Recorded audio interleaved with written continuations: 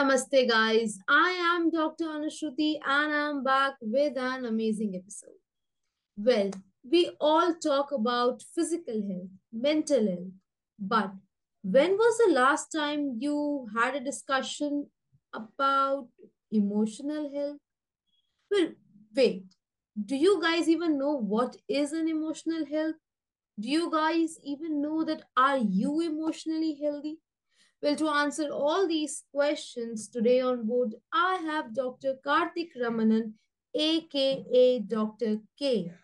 Well, he is a naturopathic doctor and an emotional health expert. And today I have him on board with me to discuss all about your emotional health. So why would we miss this chance to speak to him directly when he is in front of us? Hello, Dr. K. How are you? I'm doing wonderfully. How are you? I am good. I really want to know what exactly do you mean by being emotionally healthy? What is the emotional health we are talking about? Absolutely. So, emotional health is a person's ability to identify, process, and act upon feelings in a certain situation and over the course of time. So, identify how you're feeling, process how you're feeling, and act upon how you're feeling in an appropriate way. Because sometimes, we have those moments where, let's say, we are our rope is thin, right? We have a lot of stressors going on, and those are the times that it's easier for us to be hard on ourselves, maybe snap at somebody else, and those are not things that are going to help us move forward into the person that we want to be.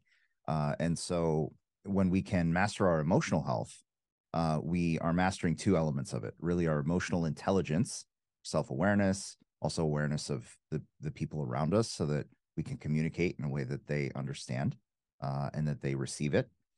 And then also emotional resilience so that when life inevitably throws the curveballs at us, when life inevitably becomes challenging, that we are able to respond in the best possible way. That is so great. So, well, do you think that someone's mental and physical health is subject to risk if one's emotional health is not taken care of?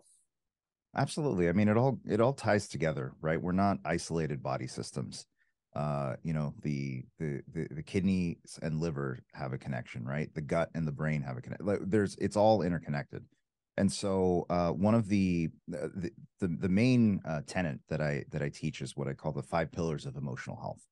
So, number one, your personal psychology. So, your ability to understand yourself, your emotional intelligence, your belief systems, the lens through which you see the world, right?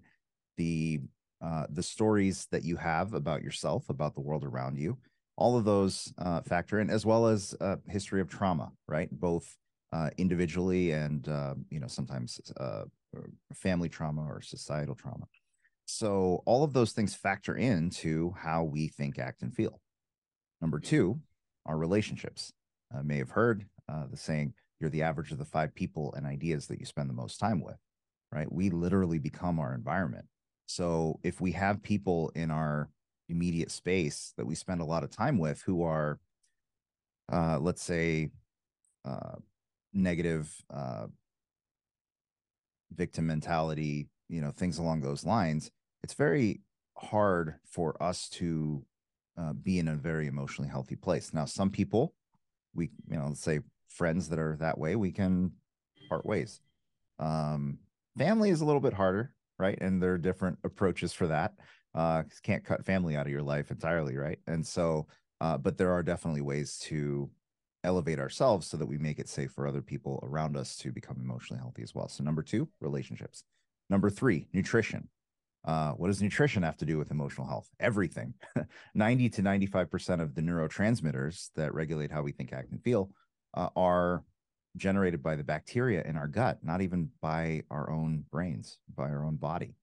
And so when we eat foods that foster the best gut bacteria composition, our gut microbiome, that allows us to generate the appropriate amounts of serotonin, dopamine, GABA, all these other neurotransmitters that are intricately connected to how we feel. So something that I came across, and really the gut microbiome research is fairly it's not new, but the strides in it have happened, largely in the last 5 to 6 years. And so there's a lot of new exciting research that's coming out here. One fascinating thing that I learned is one of those things I'm sure for you as well.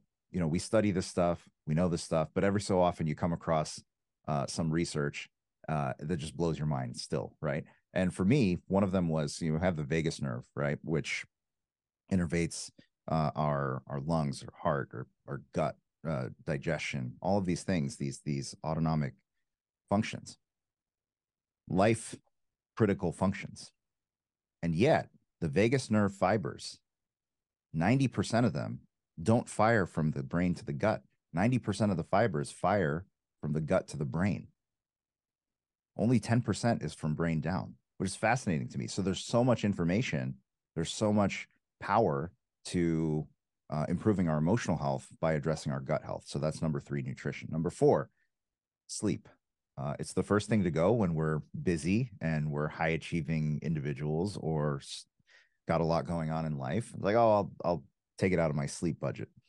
You can do that for the short term, but as somebody myself who sacrificed sleep for many years for the sake of education, for the sake of my career, all of those things, the bill comes due one day, and the reality is that our long-term brain health is so deeply tied to our sleep patterns throughout our lifetime. We're generally sleeping 1/3 of our life. You would think that if this was an unnecessary function, that it would have been selected out, evolutionarily speaking. But the reality is that sleep is incredibly important for processing the day's events, committing things to long-term memory, for literally detoxifying the brain at night. So sleep is powerful, and we've all had that feeling, when we are sleep deprived, and then maybe we're hopped up on coffee the next morning, we might feel less emotionally resilient. We might be a little more snappy, right? Sleep is very important. And number 5, body movement. Motion dictates emotion. It's not necessarily just exercise. If you study the blue zones, which is research for looking at the longest lived populations on Earth, what are some of the characteristics that they have? One of them is that they don't necessarily exercise, but they are in constant low grade motion. Their bodies are always in motion during the day. Maybe they're walking to the grocery store, maybe they're taking the bike to work, or whatever it might be, or just the natural nature of their job allows them to be in motion quite a bit. My previous career, and actually technically even right now, a lot of it is spent either in a chair in front of a client or behind a desk. My previous career entirely behind a desk, and so that stationary element, we need to make sure that we get up and move every so often, if not create more movement patterns in our day-to-day life. So psychology, relationships, nutrition, sleep, body movement. And so a lot of those relate to our physical health as well. And so we're an interconnected being, and we can elevate all of those things by addressing each pillar. Beautifully explained. Also, okay, now we have come across the fact that we have two kinds of people, introverts and extroverts. Now, for being emotionally healthy, what do you think is, the nicer way to approach life? As in, we have a set of people, who are vocal about their thoughts, who just know how to let their thoughts be described to other persons. For example, if someone is angry, if someone is not in a good mood, he or she will snap on the other person, will shout, will tell. On the other hand, we have some set of people who do not do all these stuff. What they do is they keep their thoughts inside them, within them. So, what do you think is the better way to live life for being emotionally healthy? To be There's vocal about definitely your thoughts, and or to be, keeping your thoughts to keeping them yourself? inside. Yeah. Uh, Somewhere in between. Um, because on the two extremes of it, you have the people who and this was formerly me, by the way, bottling it up, not talking about it. Maybe there's a cultural element to it. I don't know. But either way, when we hold it all inside, if it's not properly processed, it doesn't go away. Right. And so that could mean, working with a therapist. That could mean um, journaling. It could mean whatever it is that you need to go through in order to really process not just recent events or I had a rough day, but what are the past events that lead us to analyze the present situation as it is rather than seeing it through a different lens. On the flip side of it, you have people that basically think out loud, right? They speak before they think. And sometimes that can be extremely painful because the person on the other end takes your word as what you mean, when in reality, that person's just thinking out loud, somewhere in between, right? So one of the concepts that I teach is one of it's called amygdala hijack, right? And so the amygdala and the limbic system are parts of our brain that uh, are shared with various other animals, and it controls. The amygdala is our fear center, our emotional center, and the hippocampus is right associated with it. And one of its functions is to maintain a category, a library of threats. So let's say we are having we're crossing the street, and all of a sudden, we don't see it, but a car comes screeching by. So what do? We just jump back immediately. We don't think about it. We just jump back. And then we realize what happened, right? So that's the amygdala recognizing, hey, this is a threat. Hippocampus, have we seen this before? Yes, that's a threat. Okay, let's take over and move back. If something is not considered a threat, then our frontal cortex, which is our rational thought, personality, all those things, the things that make us very human, right? That takes over, and that's usually where we're operating from. So what happens is that if we are in a calm state, we can operate from our frontal cortex and we can think rationally and operate rationally. Uh, However, when we get a signal, so sight, sound, it gets routed to both places: frontal cortex, which operates a little more slowly and rationally, and the amygdala, which operates much more quickly and more emotionally. So if the amygdala says, hey, hippocampus, have we seen this before? Hippocampus says, no, we haven't. Okay, it's not a threat. Then frontal cortex, continue. But if the hippocampus says, we have seen this threat before, then we act emotionally, and it actually hijacks the signaling to our frontal cortex, and we cannot think rationally. That's why when we're angry, or we have a friend or family member that's angry, and you try to explain to them, it doesn't work, right? You have to let the person calm down. We have to let ourselves calm down when we're in those situations. That's not the time to talk to people, right? When you're angry, remember what I said: identify, process, and act. If you can identify in the moment, wait a second, I've been triggered, I'm angry. This is why. I know why, but I'm going to mitigate the damage. I'm not going to speak my mind here, because whatever I say is probably not even the truth. It's just my mind processing different possibilities. So once the amygdala hijack has settled, which takes most people around 20 minutes, but everybody's a little bit different. So that's where the introspection and self awareness comes in. Then we can come back to that person and say, okay, I want to talk about this. So you do need some balance, right? You need to be able to talk about things, not bottle them up. You also don't want to talk about them from a purely emotional state, especially if it's, let's say, you know, uh, uh, somebody you're in a relationship with, or a friend or family member or colleague. You want to be able to process what you're going through so that you can speak rationally. Well, this I understood that what the approach you are telling about, and I believe is going to, work wonders for people who are listening to me out there, because balance is the key. And once you get to know how to maintain balance in life about everything, your life is sorted at that point. Well, I want to know, Dr. K, about signs of being emotionally unhealthy. Now, coming to this, I know emotionally unhealthy at this point of the episode, or everyone, all the people who are listening and watching this episode would think about signs as in crying, being angry, which we say anger issues, or shouting. But what are the real signs which are somehow, I would say, just ignored by people of being emotionally unhealthy or unfit? Yeah, great question. And I love that you also brought up, anger, crying, things like that. Um, Fundamentally, like, so here's something that I get often. This perception that emotional health is the ability to withstand anything that comes our way and be unaffected by it all. That's absolutely not what it is. What it is the, again, identify, process, and act, right? So what you want to be able to do is get yourself to a place where you can feel what you're feeling and process what you're feeling. And if that means being angry, be angry. Don't take it out on other people. If that means crying, you can cry, right?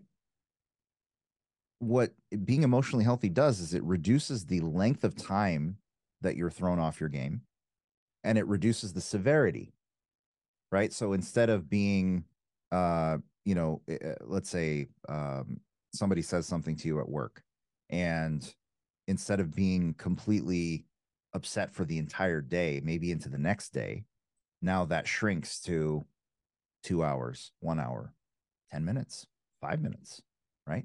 And then the intensity shrinks too.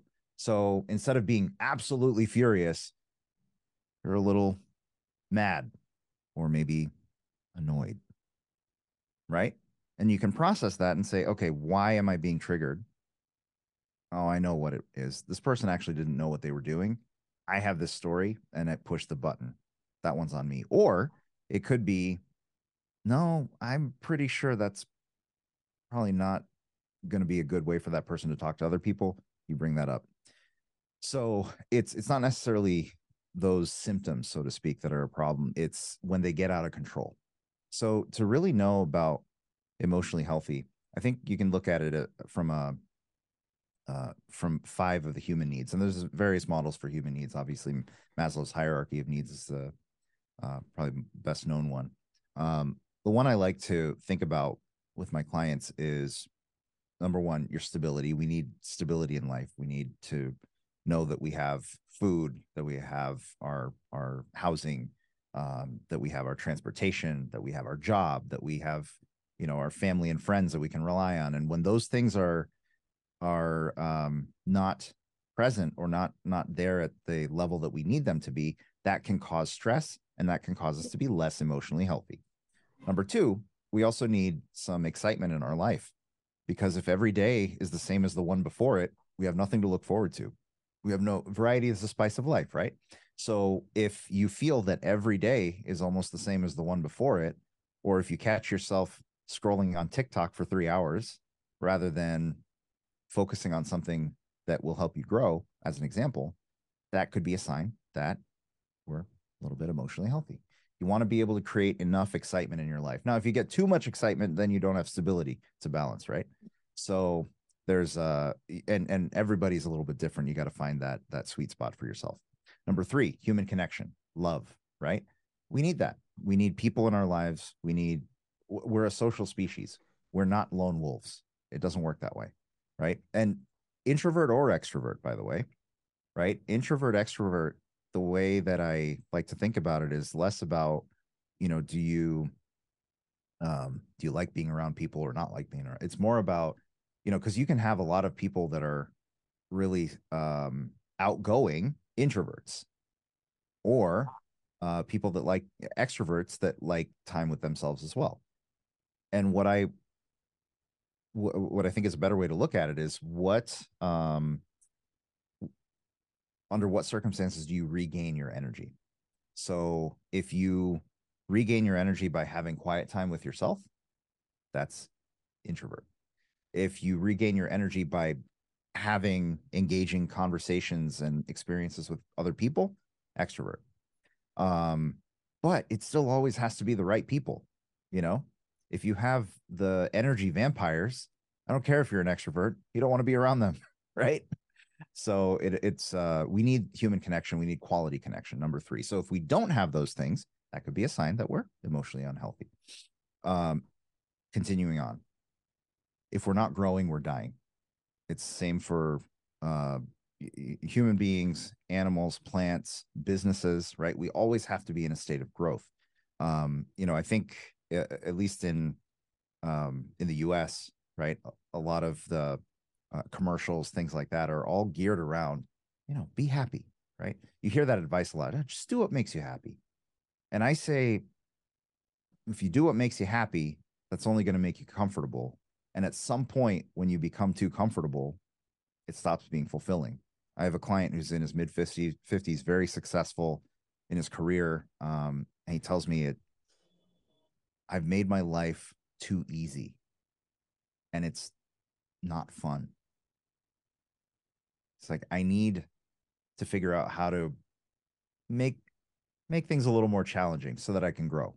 So that's exactly right. So don't do what makes you happy. No, do what makes you grow. Because when you grow, you're going to feel satisfaction, happiness. You're going to feel excitement because you're learning something new, right? You're going to feel connection because a lot of times when we're growing in certain ways, we're connecting with different people in order to do so. So, one of the things for me, as an example, is over the next few years, I want to get my private pilot's license, not because I want to, fly commercially, but just because I'm interested. It'd be fun to do it. In doing so, I'll meet a whole lot of other people. So you get those connections that way. So growth is incredibly important. If you don't feel you're growing in life, something wrong with you. That's okay. We're actually wired to stay safe and not change, but it's not fulfilling. So find ways to grow. What are the things that you've always wanted to learn? And maybe a parent or somebody else told you, oh, there's no career in that, or there's no okay, well now you're going and doing your thing. Doesn't mean you can't go and learn that skill or that hobby for fun. So go for it, right? Grow. And then number five, so important, purpose. We all need a reason to be here. We all need a reason to live our lives. And if you feel a lack of purpose, that will drain your emotional health. Now, how does one find our purpose? There's a variety of ways to go about it. Sometimes purpose just smacks you in the face. So I'll give the short version of my story to give an example here. So previously, out of college, I actually worked on Wall Street for 8 years. And that was during the Great Recession. And during that, it was a very stressful time to be in the industry. And I found myself very successful in my career, but also lacking a sense of fulfillment inside. And I didn't know what that was. There was this purpose that I was missing. And my health started to deteriorate. I saw my sister after a 3 month span. And during that time, she had lost 30 pounds. Her acne had cleared up. She looked incredible. And I was at a rock bottom. And I said, okay, whatever you did, I'm going to do. And she tells me, oh, I've just been eating a whole food plant-based diet. I said, okay, show me how to do this. And so I just started changing the way I ate. And I started the process of losing 100 pounds. But in the process of that, people would come to me and ask me for advice on this and that. And I saw type 2 diabetes go away, hypertension, chronic migraines, all by people changing their food. And that's what got me thinking, oh man, I got to do this for my career. I found out about naturopathic medicine. I moved across the country, gave up everything that I had before. And in the process, also met the love of my life, and so got married. In the process of doing all that, I found purpose. My purpose in helping other people become emotionally healthy and ultimately find their purpose. Sometimes the greatest purpose we have comes from the pain that we've experienced. If you can take that pain and experience and transform it into serving others, therein lies the greatest purpose. So if you have stability, excitement, human connection, growth, and purpose, you'll be emotionally healthy. If any of those areas decline, those are areas to focus on, and so that you can improve your emotional health that way. Beautifully explained. I would say this was one of the few episodes where we are not into the human body, we are not into the anatomy, but we still get to learn so much about ourselves and eventually making ourselves better in all the senses. And the way you just told about the approach towards life while having balance and keeping out the signs and noticing it, the red flags of your emotional health is, I feel, one of the biggest piece of advices anyone would get from this episode.